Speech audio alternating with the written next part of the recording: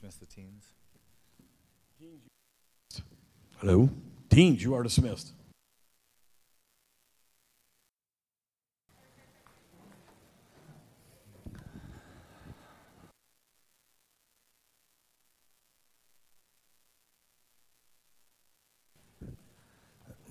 You can grab your Bibles or phones or iPads and join me where we left off yesterday at the end of John chapter 11.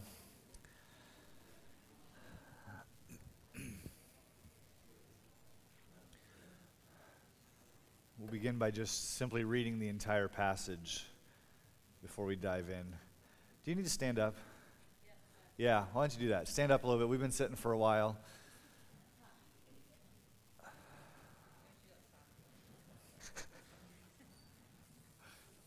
Being heckled here from the second row. That's great. Third row. Second row of people. My bad. Oh my. Now I'm being heckled by the second row too. All right. John chapter 11, beginning verse 55. The word of the Lord says, "Now the Passover of the Jews was at hand, and many went up from the country to Jerusalem before the Passover to purify themselves. They were looking for Jesus and saying to one another as they stood in the temple, 'What do you think? That he will not come to the feast at all?' Now the chief priests and the Pharisees had given orders that if anyone knew where he was, he should let them know so they might arrest him. 6 days before the Passover, Jesus therefore came to Bethany where Lazarus was, whom Jesus had raised from the dead. So they gave a dinner for him there. Martha served, and Lazarus was one of those reclining with him at table. Mary therefore took a pound of expensive ointment made from pure nard and anointed the feet of Jesus and wiped his feet with her hair. The house was filled with the fragrance of the perfume.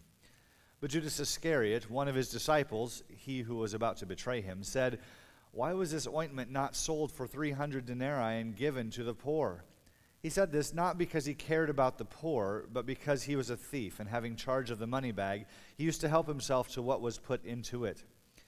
Jesus said, 'Leave her alone, so that she may keep it for the day of my burial. For the poor you always have with you, but you do not always have me.'" Let's pray.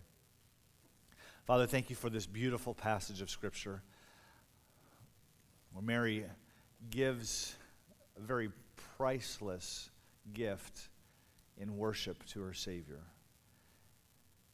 Beyond that, Lord, help us to see her motivations. Help us to understand her heart, that we might emulate her godliness in this moment and worship you and serve you in the same type of way. Lord, guide my thoughts and my words. May your word impact us today. In your Son's name I pray. Amen. You may be seated.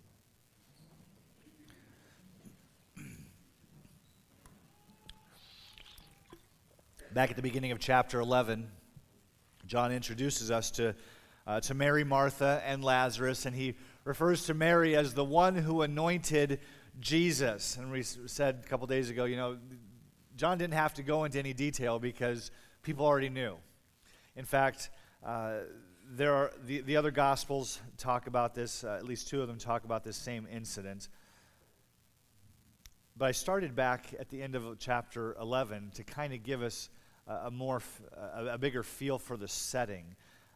We see the Pharisees have a priority here, and there's an ironic priority here.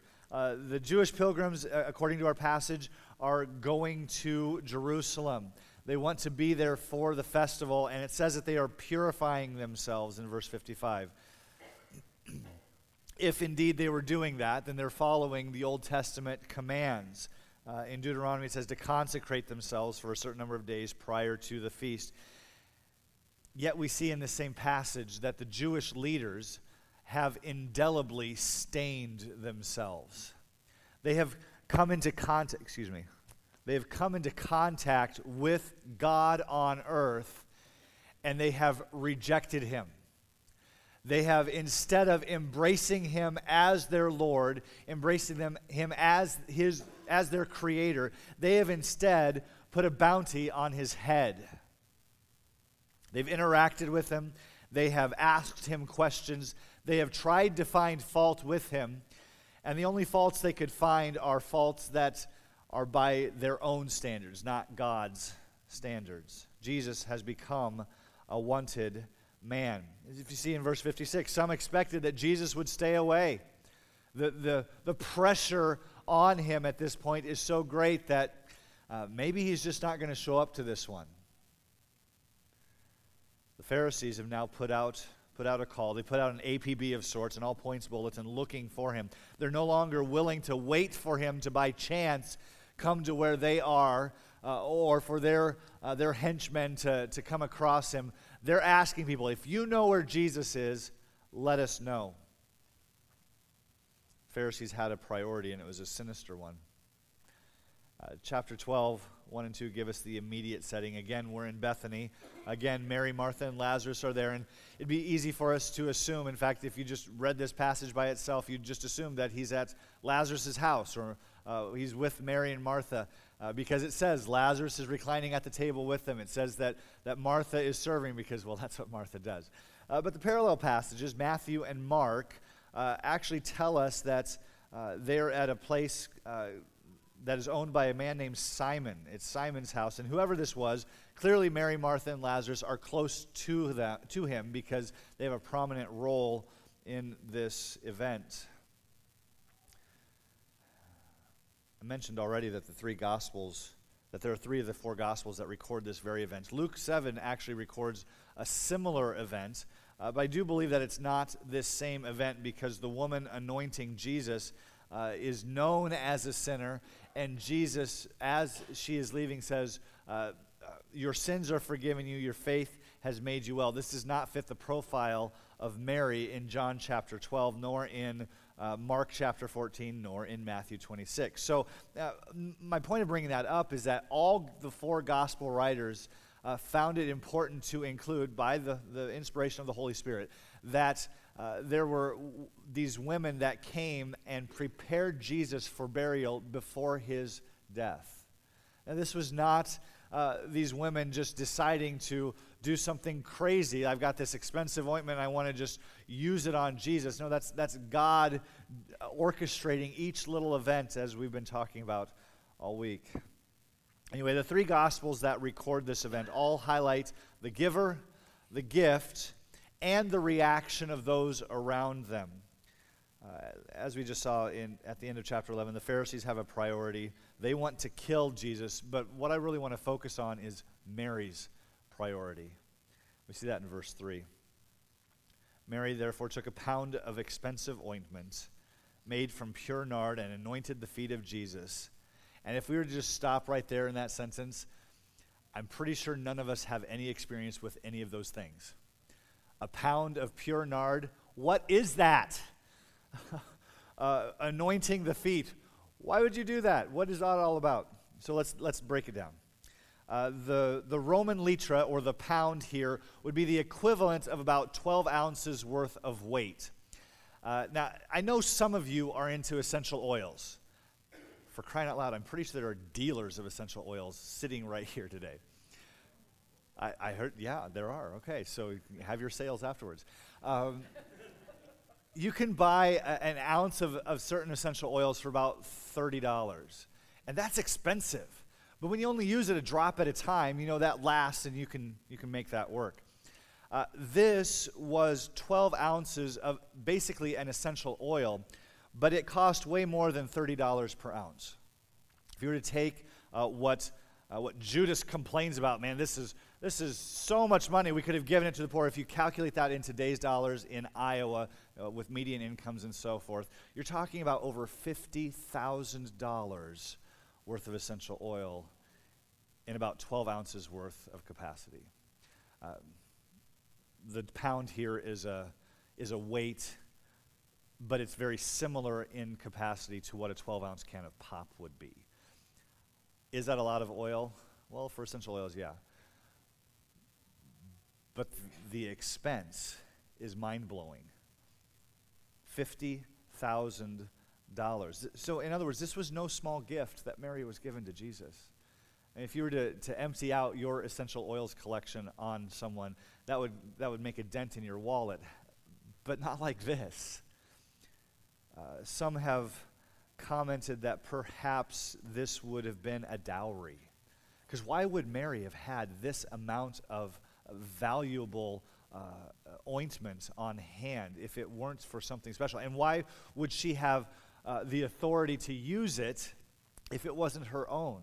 And so quite likely it is something that she inherited that was to be saved for dowry. In other words, when she gives this up to Jesus, she is giving up her opportunity to be married. Quite likely. John doesn't mention the canister, the jar that it came in, but Matthew and Mark do. They both refer to it as an alabaster flask. This type of flask would have a bulbous content at the bottom, but then a long, thin neck, and it'd be sealed. It'd be permanently sealed, so that when you used it, you would have to break that neck so you could pour out the contents. In other words, this oil was an all-or-nothing gift. It's not like our little oils that have a little cap on it, and you can use one drop and then you can put it away. When Mary broke this open to use it on Jesus, there was no using just a little bit to anoint his feet and then save the rest of it for something else. Save it for her dowry or for whatever other purpose it might have originally had. No, this was an all-or-nothing gift. John tells us that Mary anointed and wiped Jesus' feet with this ointment, but Matthew and Mark tell us that Jesus' head was anointed. Now, this is not a contradiction.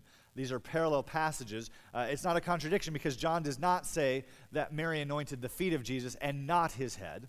And Matthew and Mark do not say that his head was anointed but not his feet. It's that the gospel writers are giving us different facets of the same events. They're telling us the same thing. And what John is doing is he's highlighting how much Mary loved Jesus. See, in the Jewish culture, touching someone's feet was a very degrading experience. By the way, it's not a very glorifying experience in our culture. But it was a very degrading experience in the Jewish culture. It was something that normal class people would not do. Only the slaves would do it. Only the lowest of the servants, the lowest people on the cultural spectrum would be tasked with touching someone's feet. So the fact that Mary does this in the presence of others speaks volumes about the high regard that she had for Jesus. It doesn't mean that she thought of herself as being too low or thinking of herself as being a nobody that is supposed to do a menial task. It's that she saw Jesus as being so exalted and so high that he deserved to have his feet anointed as well. Verse 3 says that the house was filled with the fragrance of the perfume. We know that she's doing this in public because people are commenting about it. But even if no one else had been in the room at the time that she started doing this, everyone knew soon thereafter. I don't have to ask if my children have been into the essential oils. I know because I smell it. Well, magnify that by a whole bunch to get 12 ounces worth. People knew something was going on. So even if they were in another room, another part of the house, maybe even out in the yard, they would come in and wonder what was going on. The house was filled with the fragrance. What does that tell me? That tells me that Mary was not ashamed of what she was doing. She was not worshiping Jesus hiding. She was worshiping Jesus publicly. The whole thing wasn't about her. It wasn't about the humility that it would take to do what she did. It was about loving her Savior and exalting him. Mary had a priority, and her only priority in this moment was Jesus. Much like you were talking about, the 20-year-old yourself. Pharisees had a priority. Mary had a priority. Judas has a priority. Verse 4, Judas Iscariot, one of his disciples who was about to betray him.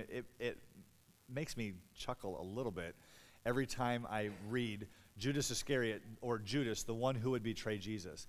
All throughout John, when he refers to Judas, he puts that in there just to make sure that we are certainly talking about the one Judas, not some other person that wasn't nearly as terrible as this man, but just to circle him out, to point him out each and every time. And he says publicly, verse 5, "Why was this ointment not sold for 300 denarii and given to the poor?" Now, that's a legitimate question, isn't it? Don't we run into questions like that all the time? We're doing a project at church, and we want to add a chunk of building to the property, add a gymnasium, add something that will be very useful, and then people start hearing the price tag and they're like, well, we could feed lost children in Africa for 300 years if we would just send that money over there. And they're not wrong, right? There are lots of times where we spend lots of money on certain things, and you could make the case, well, I could probably do with a little less and then give the extra money, the rest of it, to the church or to some charitable organization. Give it to the camp. People have been good at doing that. But that's not what Judas was really about. He could not care less about the poor. John makes no bones about it. Judas is not simply a misguided person. He's not simply someone who was with Jesus and really didn't understand what Jesus was talking about. No, John is very clear. Judas was evil. Earlier in the gospel, in chapter 6, he refers to Judas as the devil, and John has no qualms about calling him that. Now, Matthew and Mark don't mention Judas as the one who asks about, why didn't we sell this ointment and give it to the poor? But John just flat out says it. It was Judas. And he didn't say this, verse 6, because he cared about the poor. It's because he was a thief. He was in charge of the money bags, and he kept himself enriched by it. Judas had a priority. It was not Jesus. Judas's priority was money. It was himself. He didn't care about what was going on. He was fine to go along with Jesus and kind of be in the shadow of his fame because his famousness made him look famous too. But Judas is the opposite of Mary. He doesn't worship Jesus holding nothing back. He's the enemy. He's the unforgivable betrayer. He's the hypocritical thief. Not only does John emphasize the unrestrained worship of Mary, a little more so than the other Gospels, that Mary had anointed not only his head but his feet, John is also the one to clarify that Judas is the exact opposite of it. And he's doing that. He's creating a very stark contrast for it. The unrestrained love of Mary and the unrestrained greed of Judas. Right after this event, Matthew records for us a little bit more. Matthew chapter 26, beginning in verse 14.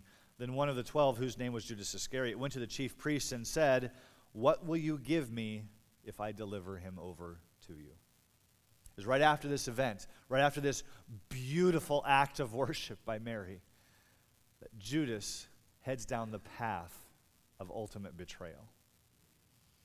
Everyone worships something. Everyone gives themselves over to something. Paul Tripp is fond of saying things like this. It's not matter if you will worship, it's what will you worship. Because we all worship. We all worship something, someone, some way. And most of the time, people worship themselves, right? Judas is worshiping himself. He's seeking after his own desires. And people in church are quite capable of doing the same thing. You notice I play a variety of songs for us. I lead in trying to include old hymns and new hymns and some other contemporary things because there's a blend of people from all over the state that have different preferences and different desires. And so I want everyone to have an opportunity to worship. But oftentimes worship becomes something where we become selfish, where we desire, I'll sing this song because it's my favorite and I'll sing it out, but this other song, I'm not going to sing it. And it's not because you don't know it, it's because you just don't like the style. I'm not pointing at anybody in here. In fact, my eyes are such I can't really see who's singing or not. My point is that we all worship something, and most often we worship ourselves. Judas was after his own desires, his own greed. The Pharisees had a priority, Mary had a priority, Judas has a priority. Let's look at Jesus' priority, verse 7. Jesus said, "Leave her alone, so that she may keep it for the day of my burial. For the poor you always have with you, but you do not always have me." In verse 8, when he talks about not worrying about the poor, he is not suggesting that we neglect the poor. What he's saying is that there is a special thing happening right here that's not repeatable later. There will always be opportunities to give to the poor, to give to someone in need. This happened a lot more often when we lived in a large city. We lived in Dallas, Texas for several years, but I've bought food for all sorts of people that I'd never met before. They come up to you at the gas station or at a restaurant and say, I've got my family here, I don't have any money, can you give me some money? I said, well, I can't really give you any money, but I'll buy your meal. Just get whatever you want. Don't hold back, get the dessert too, and I'll buy you some meal. I've bought people gas. I've given money to all sorts of strangers. He's not saying, don't give to the poor. What he's saying is, her worship is not misdirected. In giving it to Jesus, that is not a waste.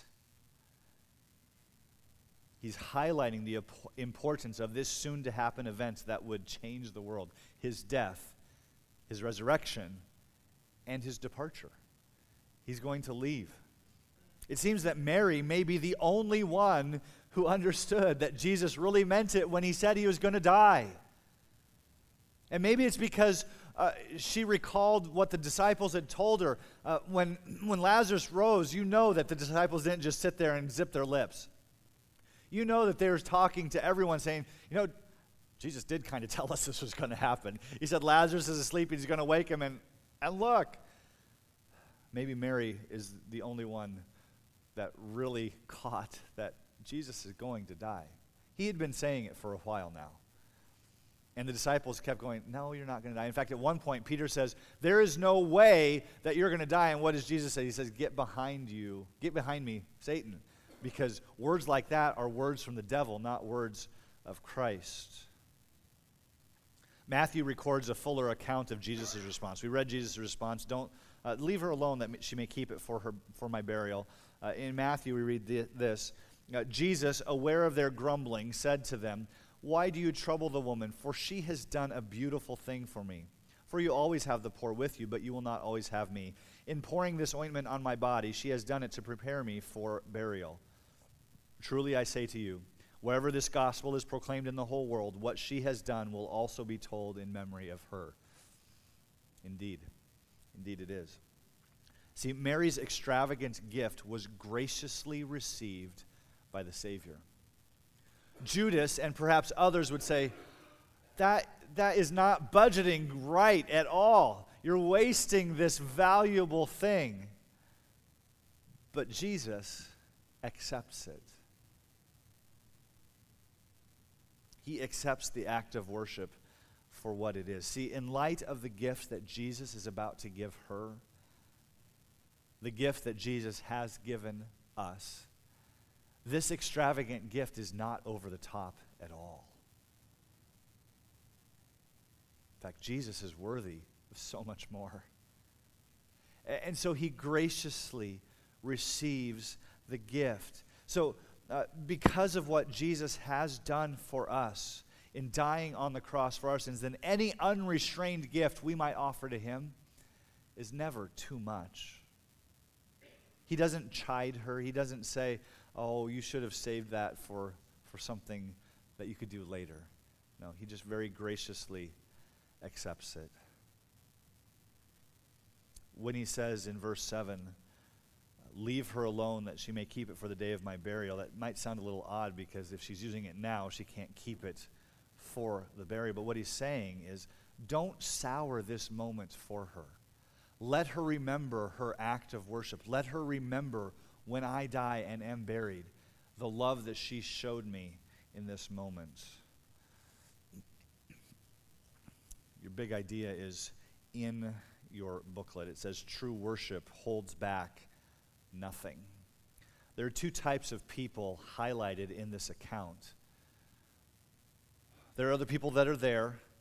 Some of them are introduced to us early on, but they're basically ignored for the rest of the account. There are two basic types of people. There are someone who is totally against Jesus, and there's some who are totally for Jesus. This is the contrast that the Holy Spirit in causing John to write this book is bringing out in the passage. So my question is which type are you?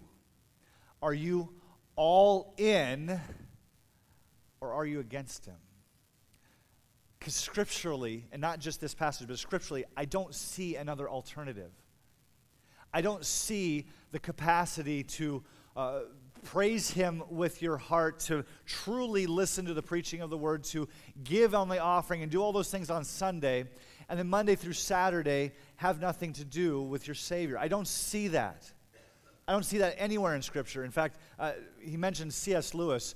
Mere Christianity is a book that he wrote, and yes, there are some things that are theologically not right in that book, but there are very few. The bulk of the book is fantastic, and what he lays out is the concept that giving yourself over to the Lord is not super Christianity, it's just plain old being a Christian. In other words, giving yourself over to him, whether it's in a vocational occupation or not, is not the point. Giving yourself over to him in everything that you are, everything that you have, every relationship that you have is not super duper disciples. It's just regular old disciples. This whole concept makes me think of missionaries Nate Saint and Jim Elliott. Are those names familiar to you? Many of you, they are. They attempted to reach the Auca people of Ecuador. The Auca were known as a violent, savage people. In fact, that's what the word means. That they were just ruthless people. And the team of missionaries knew this. They knew about their history. They knew that they were even cannibals at some point. They knew that there was danger and a risk in what they were trying to do in trying to reach them for the Lord. And sure enough, it did cost them their lives. If you want to know more about the missionaries you haven't heard about, I can point you in the right direction. I'm not going to tell it all here. From a worldly point of view, we could look at these young lives lost and call it a waste, right?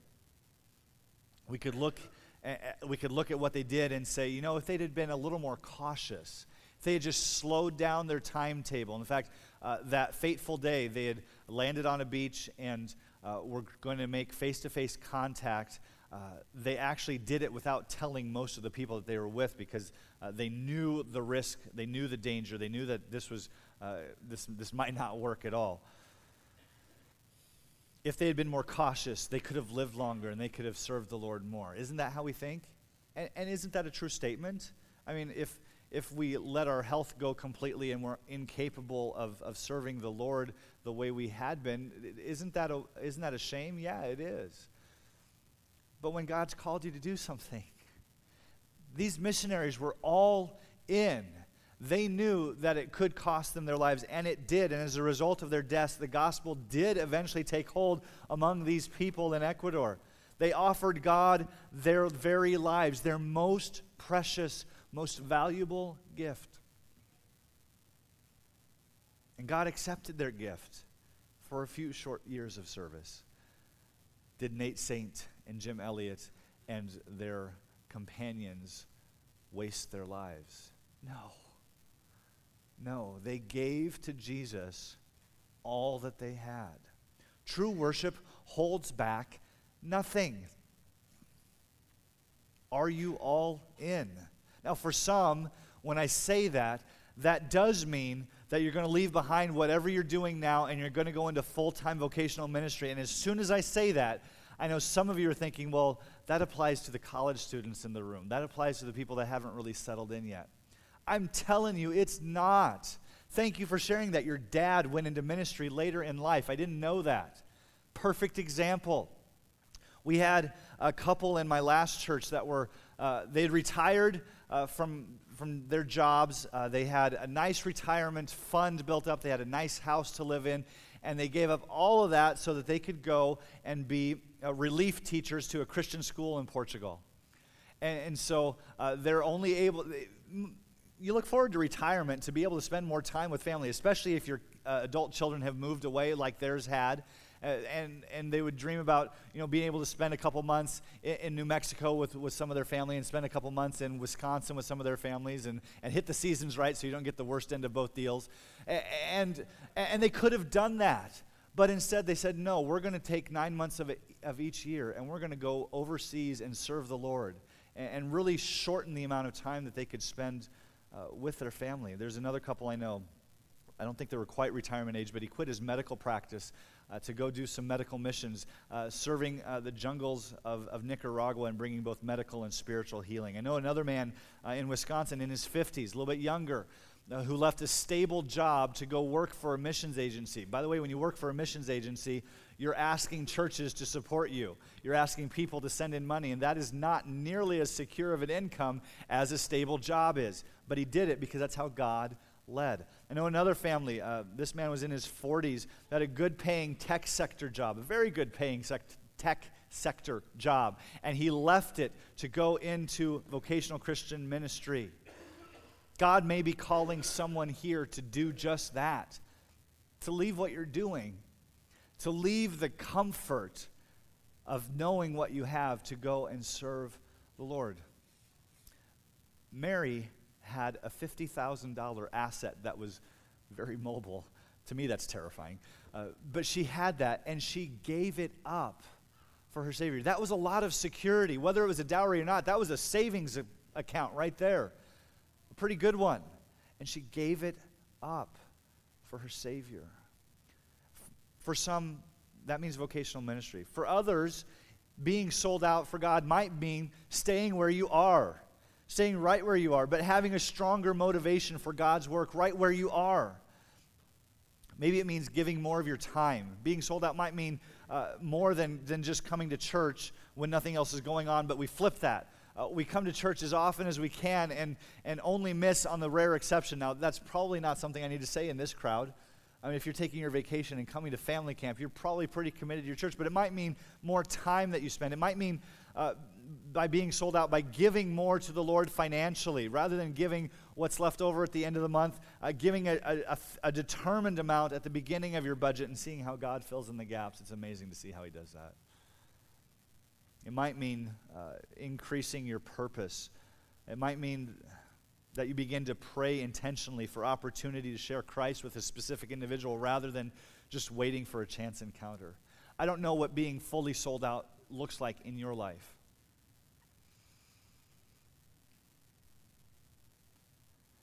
I know that in my life, I'm not always sold out. I was at junior high camp for part of the week last week, and one of the messages that Mark Davis brought was to get kids to give their lives to Christ. And one of the things that he said is what wouldn't you do for Christ? And I don't remember how he worded it, and those of you who were there might say, he never said that. Well, that's what I heard. Okay, take that for what it is.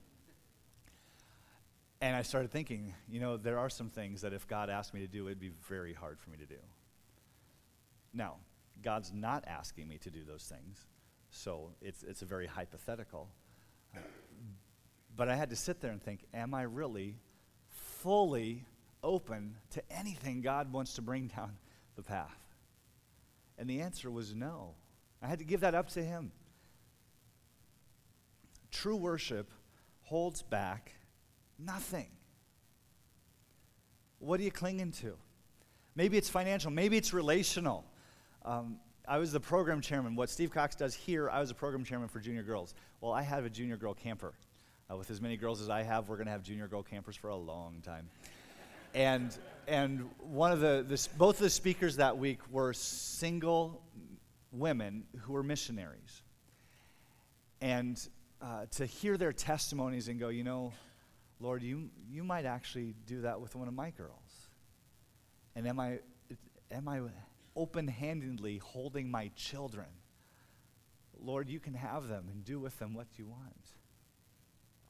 True worship holds back nothing. We've got discussion questions for you to go through to help you work through some of that. But my question for you as we close is, what are you holding back? Because I think deep down, we all hold on to something. We may not realize it. Ever had it when you're, I went jet skiing the other day. And then later that day, man, my hand hurts. I was hanging on so tightly, didn't realize how tightly I was hanging on to the jet ski. There are things that we hang on to tightly and we don't realize it. And so take some time after we close to really examine what you might be hanging on to. Lord, thank you for the example of Mary and her desire to give up anything for the cause of Christ, to be able to give up her most valuable possession. And even in spite of of onlookers who would say that it's a waste or what she was doing was humiliating and no one should do it. She did it anyway because she knew the unsurpassing value of Jesus Christ. Lord, help us to have that same perspective. Help us to hold loosely the things of this world that we might truly worship you freely, that we would worship you holding nothing back. For you alone are worthy of that kind of devotion. Help us to be your people. Help us to grow today. In your son's name I pray. Amen.